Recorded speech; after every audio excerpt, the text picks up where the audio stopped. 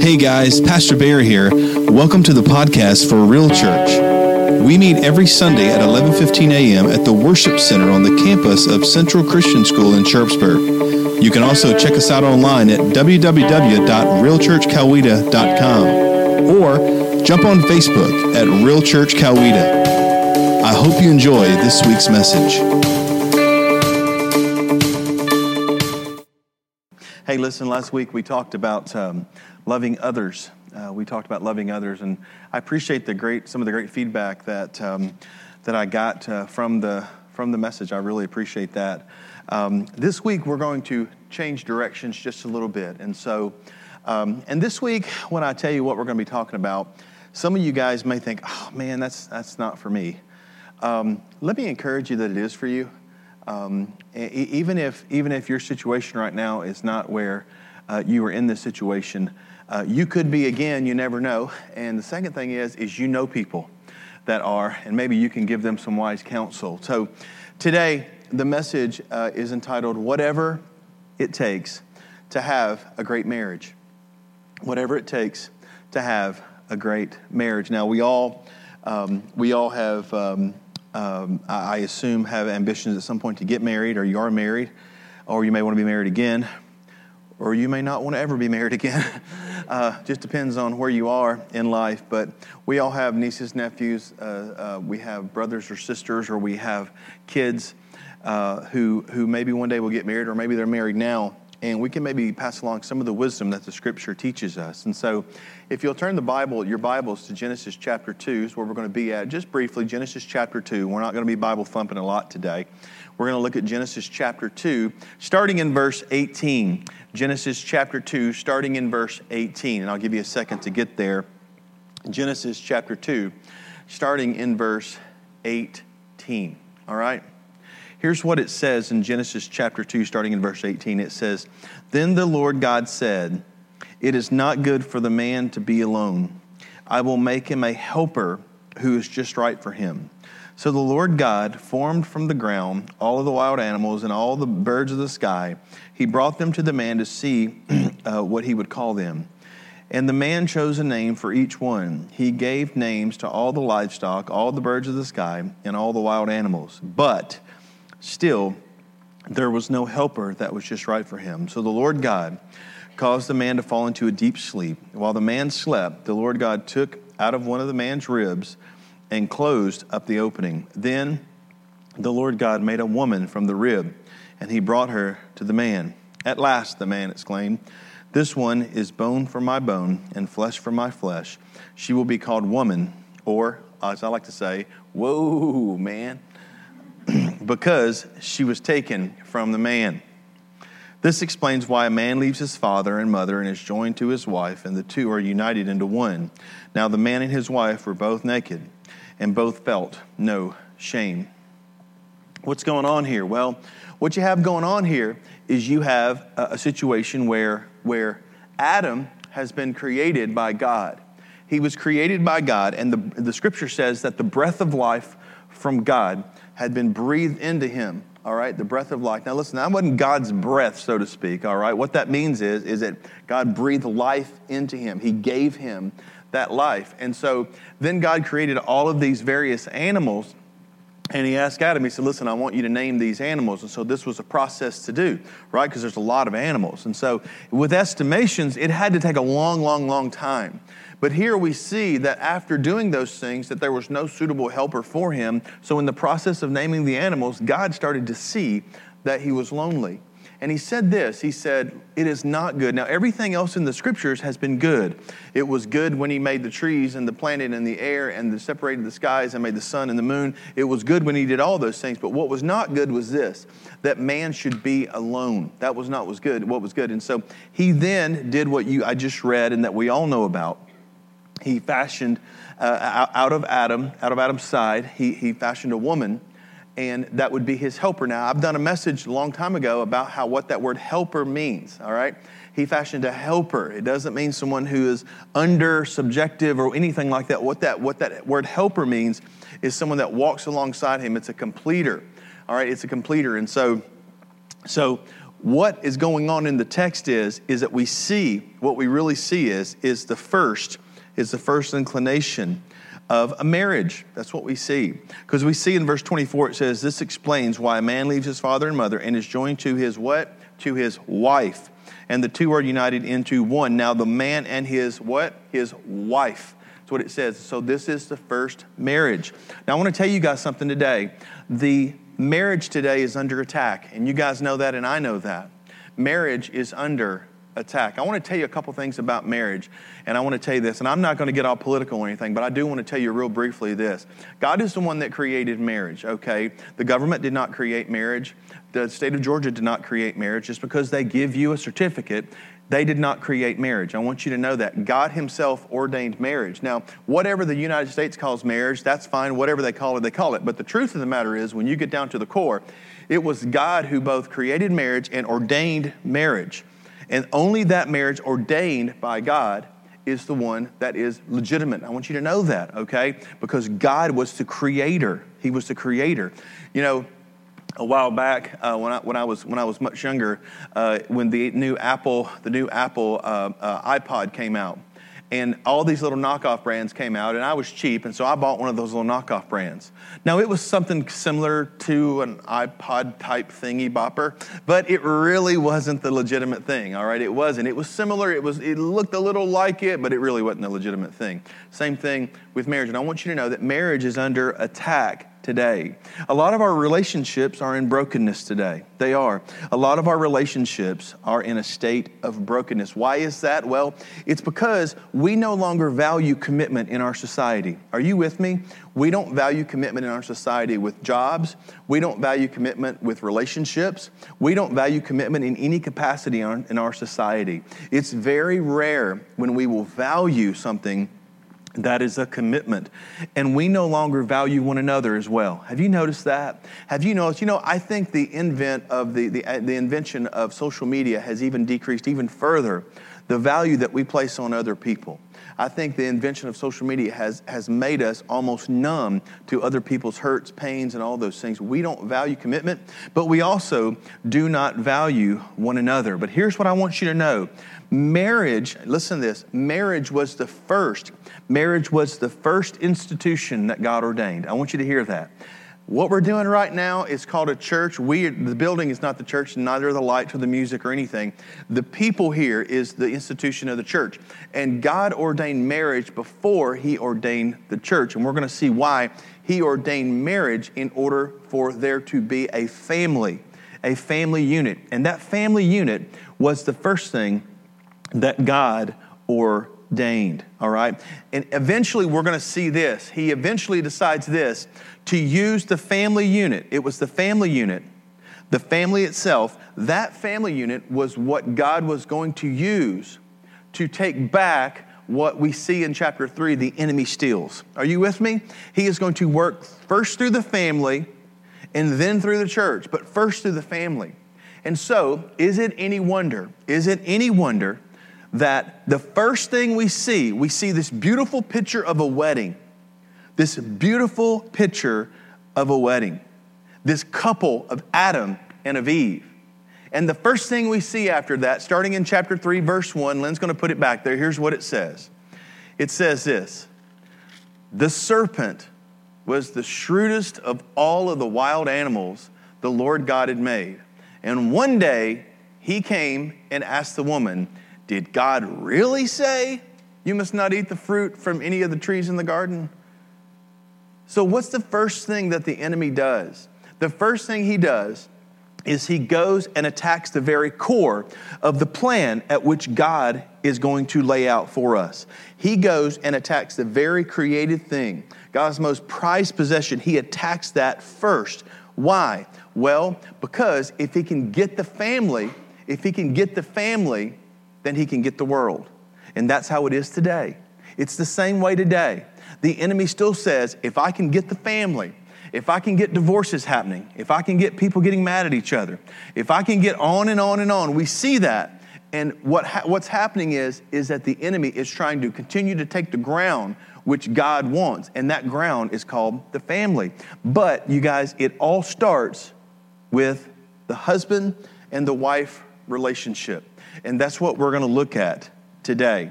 Satan has a tendency to take what God created as good and twist it just a little bit.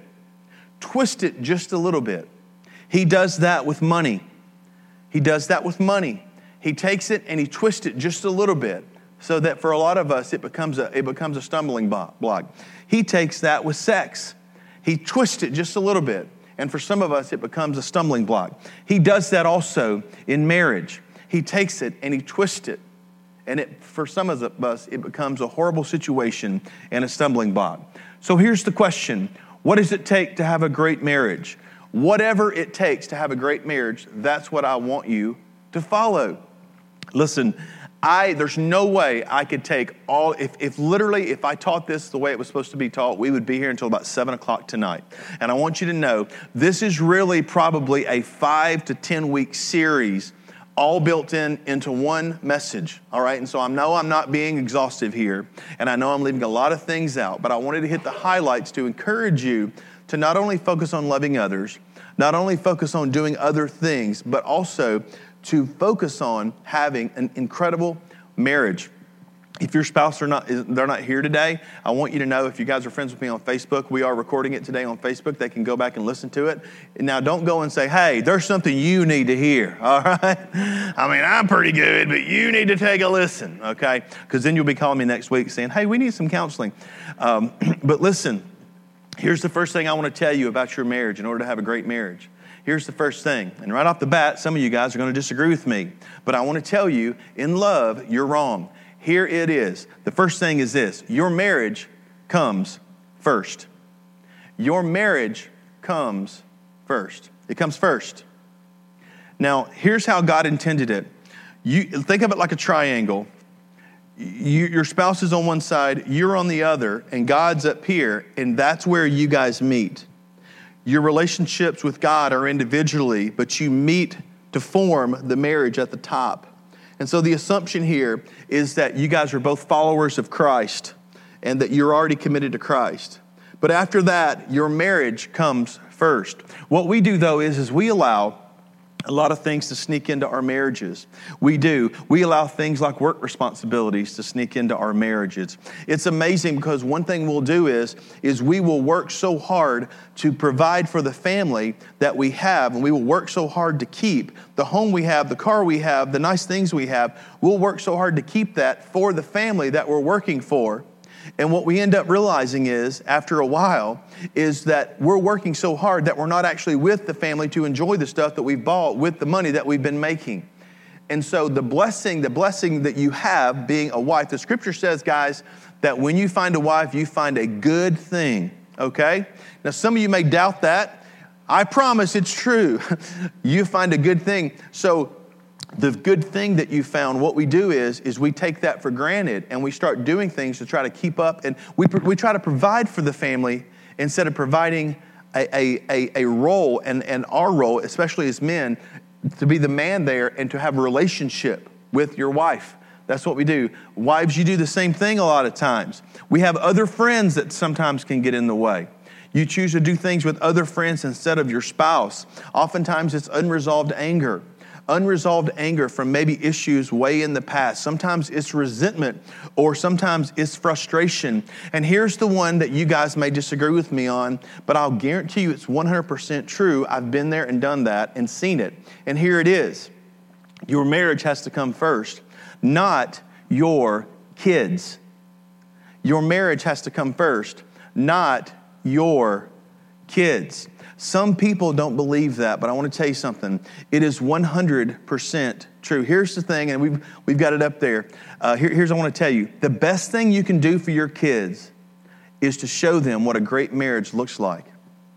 The best thing you can do for your kids is to show them what a great marriage looks like. That's the best thing you can do for your kids. Now, I want to show you something. Now, when I talk about the family, here's what a lot of people think that I'm talking about when I talk about the family. All right? What you have here is you have the family. This is the family. The circle, this whole yellow circle, that's the family. And so you have the husband and the wife and child 1 or child 2, or, if you have more than 2 children, 3, 4, 5, whatever. But here's what we think.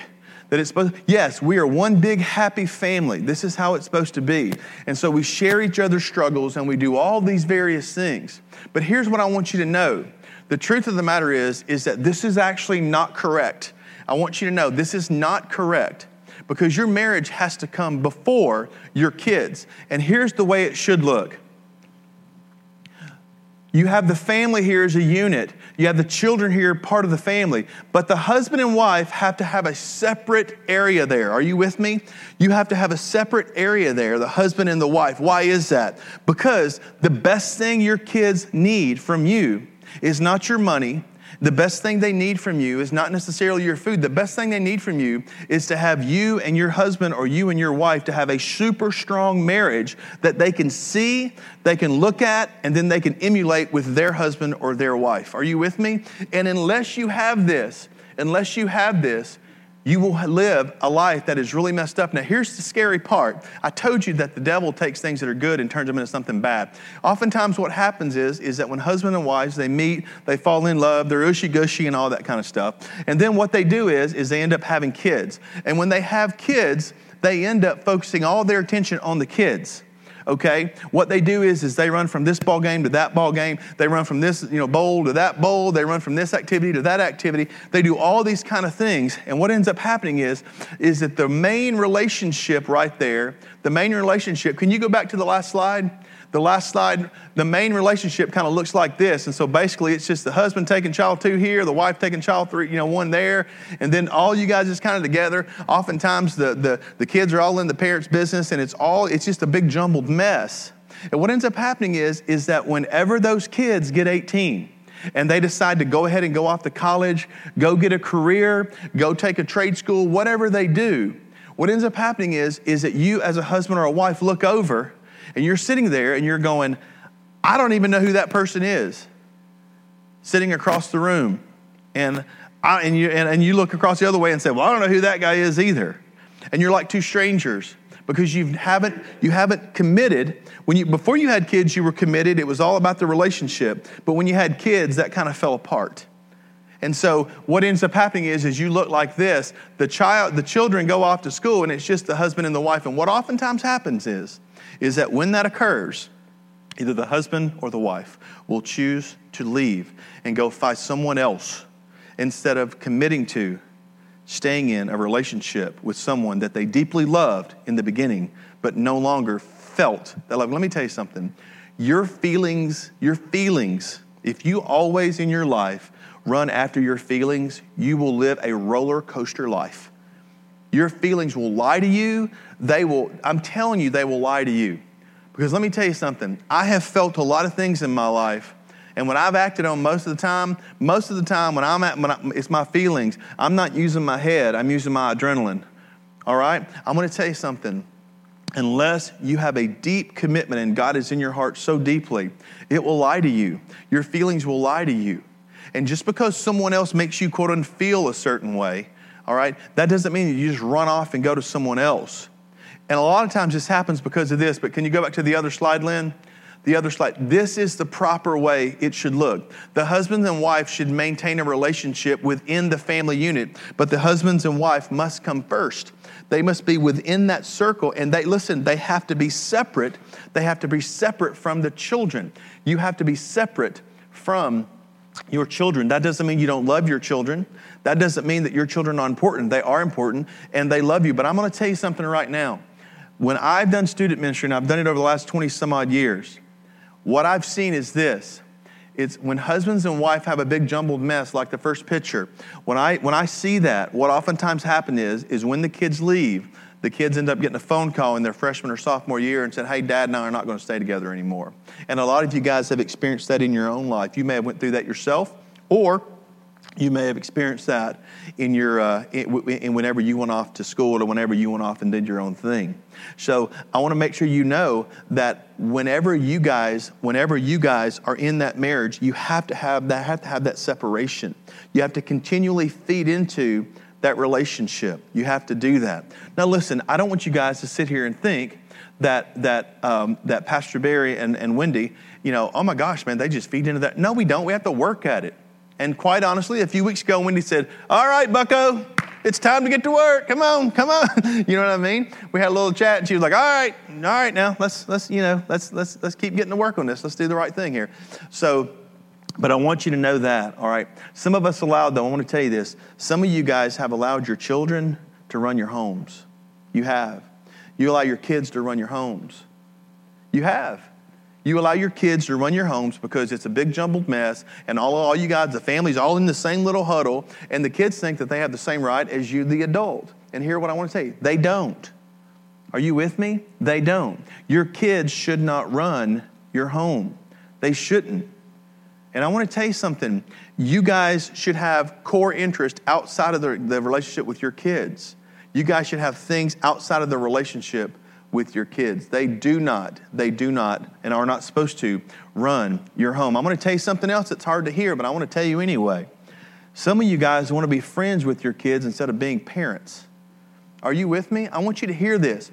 Your kids, no matter, even if they're in college, they don't need you to be their friend. They need you to be their parent. That's what they need. They don't need a friend. They need a parent. I always like to tell people this. Listen, become friends with your kids once they're off the payroll. Are you with me? Are you with me? Because I'm going to tell you what, I don't want a friend that's constantly calling me saying, hey, Dad, can you throw 30 in my account? All right? But I want a friend that will come up and say, hey, listen, I got a new job. I'm taking you out to dinner. And I'm like, all right, man, let's go, buddy. You know what I mean? That's what I'm saying. You don't need to be, quote unquote, friends with your kids, especially during the rearing ages. And you need to have a separation, because here's what will happen oftentimes, and I've seen this happen so many times. What will happen is that there will be, and what this is called in a counseling setting is called enmeshment. There will be some enmeshment where there's no separation between the mother or the father and one of the children, and they'll kind of get enmeshed is what it's called. They'll break some boundaries, and what ends up happening is that there's some issue that comes up between the husband and the wife, and one of the two, the husband or the wife, will go and will confide in the child. And those things are hard to undo. Are you with me? They are very difficult to undo. And the child suddenly is looking at his father or his mother totally different than before. And even if the married couple, even if they end up fixing the situation, that kid never forgets it. Because we all, when we're growing up, have this thought of our mom and dad, and we really don't want that to be broken down so quickly. Are you with me? But that crumbles whenever adulthood kicks in and you have some inappropriate boundaries between a kid and their parents. You're supposed to be you're supposed to be the parent of your kid. You're not supposed to be their friends until they're off the payroll. And when they're off the payroll, go for it. Are you with me? Is everybody with me? Who wants to leave right now? Y'all ready? Listen, here's the next thing. You need to have realistic expectations for one another. As a married couple, you have to have realistic expectations of one another. I'm going to tell you something. I've met more people that have left someone with 80% of what they're looking for to go out and try to find the other 20%. Are you with me? I have met more people that have left someone who had 80% of what they were looking for, and they have left that person to go and try and find the 20% that's lacking. And here's the truth of the matter. When they find that person that has that other 20%, and they think they're going to have 100%, they end up having about 80% because there's going to be 20% of other things that you can't stand either, that your last husband or your last wife didn't do. You have to have realistic expectations for one another. Ladies, I want to talk to you for a little bit, all right? I want to talk to you. You can't marry a guy with the anticipation that you're going to change that guy. You can't do that. If that's what your motivation was when you got married, as you've already found out, I know I'm not telling you anything that's a newsflash, he ain't going to change, all right? Are you with me? And if he does change, it's going to be God who changes him. That's just the truth of the matter. Some ladies, and I don't want to hurt your feelings, but some ladies need to turn off The Bachelor and come back down to reality. All right? I'm just being honest with you. Some of you guys, listen, they recorded that Bachelor show, they recorded over 3 weeks. And they sure swap a lot of spit over 3 weeks. Are you with me? Some of you guys don't have these expectations, these super duper expectations. And you need to think back to why you first got married to begin with. All right? What is it that attracted you to them? Ladies, what is it? And you may be thinking, you know what? I don't know. Listen, what is it? Let me know. If you see anything, let me know, because I can't remember. Mama, what was it? Listen, you need to make sure that you don't have unrealistic expectations for your husbands. What was it that attracted you to them? What was it when you first got married that attracted you to them? Ladies, listen, don't make fun of your husband's poor choices. He chose you. Are you with me? Some of you guys want to make fun of your husband's poor choices, but heck, he chose you. So it couldn't be that bad, right? You need to make sure you watch that. Hey, listen, ladies, I want to give you a warning. Don't hang out with single people who went through bad divorces and don't like men and want to yell and scream about how horrible men are. Don't do that. Don't trust them to share things with them. Don't be part of the he, woman, man hater club. Are you with me? Don't do that. Don't do that. All that does is degrade your marriage. Don't hang out with people who do that. Those single people oftentimes will tell you, oh, man, it's so great being single. Oh, man, I'm so glad that old ball and chain's out of my life. It is so awesome. Can I tell you guys something? If it was so awesome being single, then Tinder and eHarmony and Match.com and Bumble and all those other ones would not exist. And listen, they are thriving. And my favorite, FarmersOnly.com. All right? That's my favorite. And they are thriving, okay? They are thriving. Ladies, listen, don't have and don't take advice from someone who's already and who's angry with men and has failed in marriage several times. Don't do that. Don't do that. Go seek out wise counsel. Find some lady who's been married 30 years and seek out their counsel, okay? Do that. But don't go seek out people that you know are just going to tell you what you think you want to hear at the time because your emotions are all up. Don't do that. Don't do that. Guys, I want to talk to you for a second too. Guys, don't make unrealistic expectations for your wife. Don't do that at all. You chose her. You chased her. You do anything for her. You need to value her like God values her. That's what you need to do. You need to value her like God values her. I want to talk about something real briefly that's one of the worst plagues in our culture today. And you know what that is? That's pornography. Pornography is one of the worst plagues in our culture today. Do you know that 70% of men in America, including men who go to church, look at daily pornography? Can you believe that? 70%. In everything that I researched, in everything that I saw, mostly pornography websites are hit 4 times more than any other website, including Google. Think about that for a second. Think about that. Pornography is it is one of the biggest plagues in the church today. And what it does is it sets up this lie and these expectations that aren't real. And here's the other thing it does. It's addictive. Are you with me? It's addictive. Pornography is addictive. And you can't stop at just one image or 2 images. It has to continue and continue and continue. And what it does is it ends up, after a while, it ends up ruining your marriage. Because there's unrealistic expectations. Because all of those images that you're looking at and all of those videos that you're viewing are not real. They are make-believe. And you think in your mind they are. And you start trying to compare your wife with what you've seen on your computer or your phone. And that is unrealistic. I'm sitting in a group today, and I'm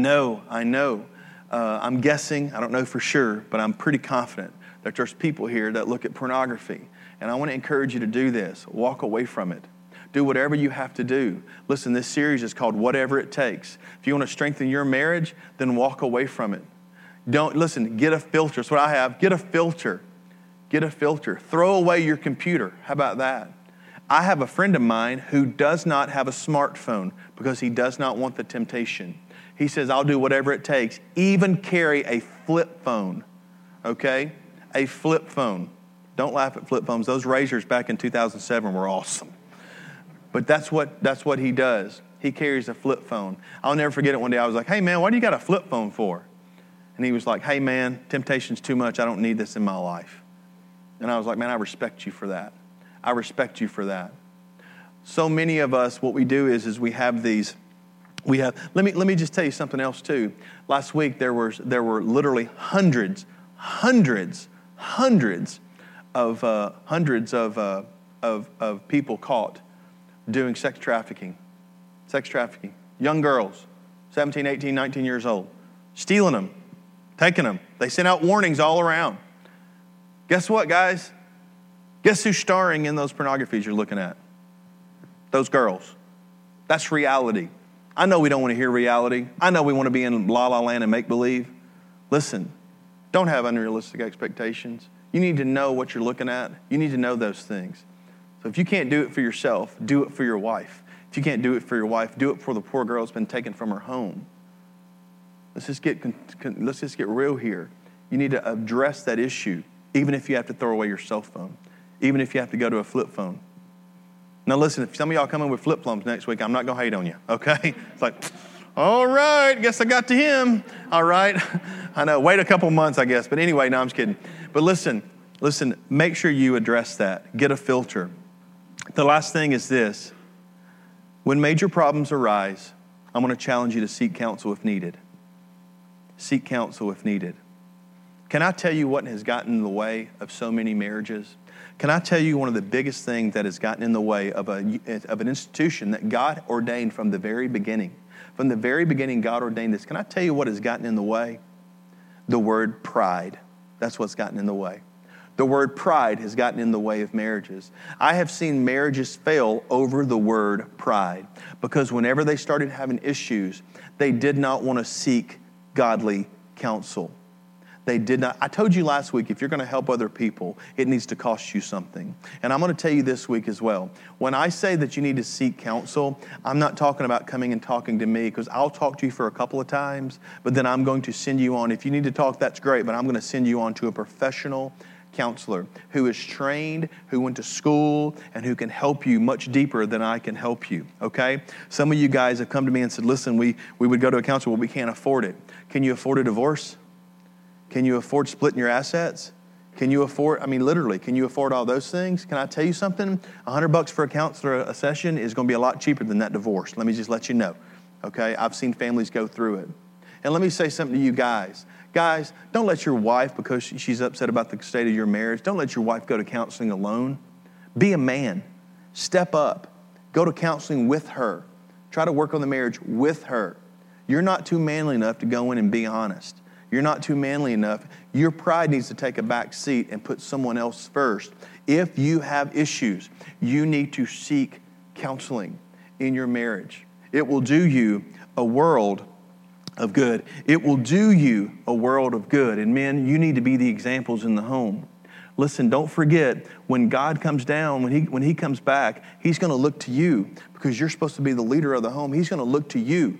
You're the one that's supposed to be the example. You're the one that is in the role of the church in Christ. You're the role of Christ. You're the one that's supposed to be the example. You're the one that's supposed to set the example. You're the one that's supposed to be the biggest servant. You're the one that's supposed to seek that out. And I want to encourage you to do that. Listen, you can't have unrealistic expectations in your marriage and think that it's going to fly. Listen, I know that person may get on your nerves. I know they may. But can I tell you something? There's other things. There's other things that they do that are great. And the best thing you can do is you cannot compare one person to another person and say, oh, well, they've got that over there. Or some lady that comes in and says, oh, man, my husband sends me flowers once a week.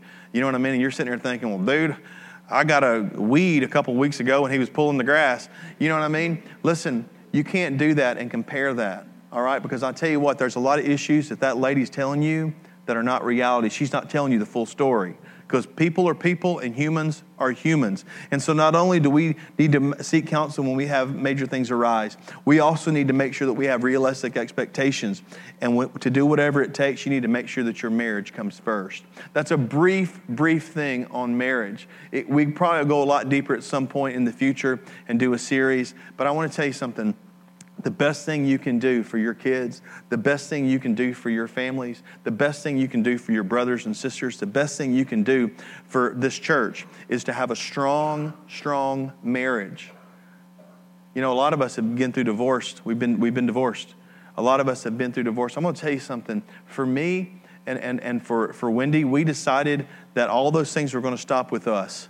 And my brothers and I sat down and we said, hey, listen, I got your back, you got my back. And my brothers and I have a pact. If I start nutting up down here and doing stupid stuff, my brothers have told me, we're driving down to Noonan, Georgia, and we're kicking your tail until you decide that you're going to do better. All right? And we all have that pact. If you think you're going to go off and just ditch your wife, no, you're not going to do any of that. All right? As a matter of fact, if you try to do that, just go ahead and you better hide somewhere because we're going to find you, okay?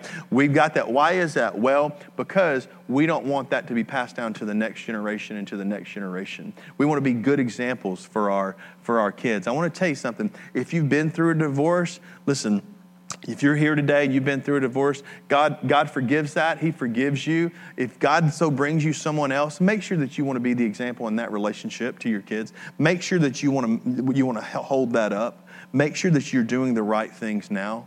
Hey, listen, some of us have made mistakes in the past. I've made mistakes in the past. You can't unscramble eggs, you guys. You have to go ahead, accept it, and move on and be the best you can be for the next relationship. And that includes connecting with God and finding out what He thinks about the relationship.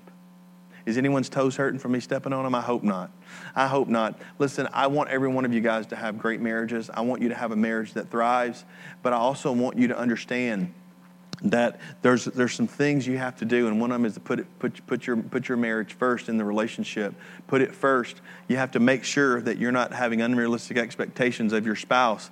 And then finally, you have to make sure that if there are issues, that you seek out counseling, and you're committed to going to that until you get those things fixed. Remember, feelings will come and feelings will go. But eventually, you can reclaim what you had in the beginning. You can reclaim that spark. You can do it. I promise you can. I've seen it happen a gazillion times. You have to be committed. And I'm going to be completely honest with you and tell you, most people aren't. Most people aren't. Why don't you be the example? I'll help you be the example. Let's be the example together. Let me pray for you. Lord God, thank you so much for today, and thank you for this word. I'm so thankful, God, that you saw fit to create us both man and woman. Lord, let us be people that genuinely care about others to the point where we will be willing to put our spouses first. Lord God, I just pray that we can be an example for those that are here. I pray that we can be an example for those that are not here. I pray that we can be the example for those in our community. God, I pray that we have strong marriages here at Real Church. And I pray that we embrace the relationships, the blessing that you've given us, Lord. Let us do that, God, and as we see your hand, we will not take credit. We will not say, yep, man, I did it. We'll say, you know what? God once again has shown up and shown out. Lord, just so thankful for who you are. In the high and mighty name of Jesus we pray. Amen. Thank you for listening to the podcast of Real Church Coweta. If you have any questions or if you would like to contact us at Real Church, please go to our website at www.realchurchcoweta.com and click on the Contact Us tab. We invite you to join us on Sunday at 11:15 a.m. at the Worship Center on the campus of Central Christian School in Sharpsburg. Also, check out our website or Facebook page for directions. Until next time, God bless, and remember to love God, love others, and live real.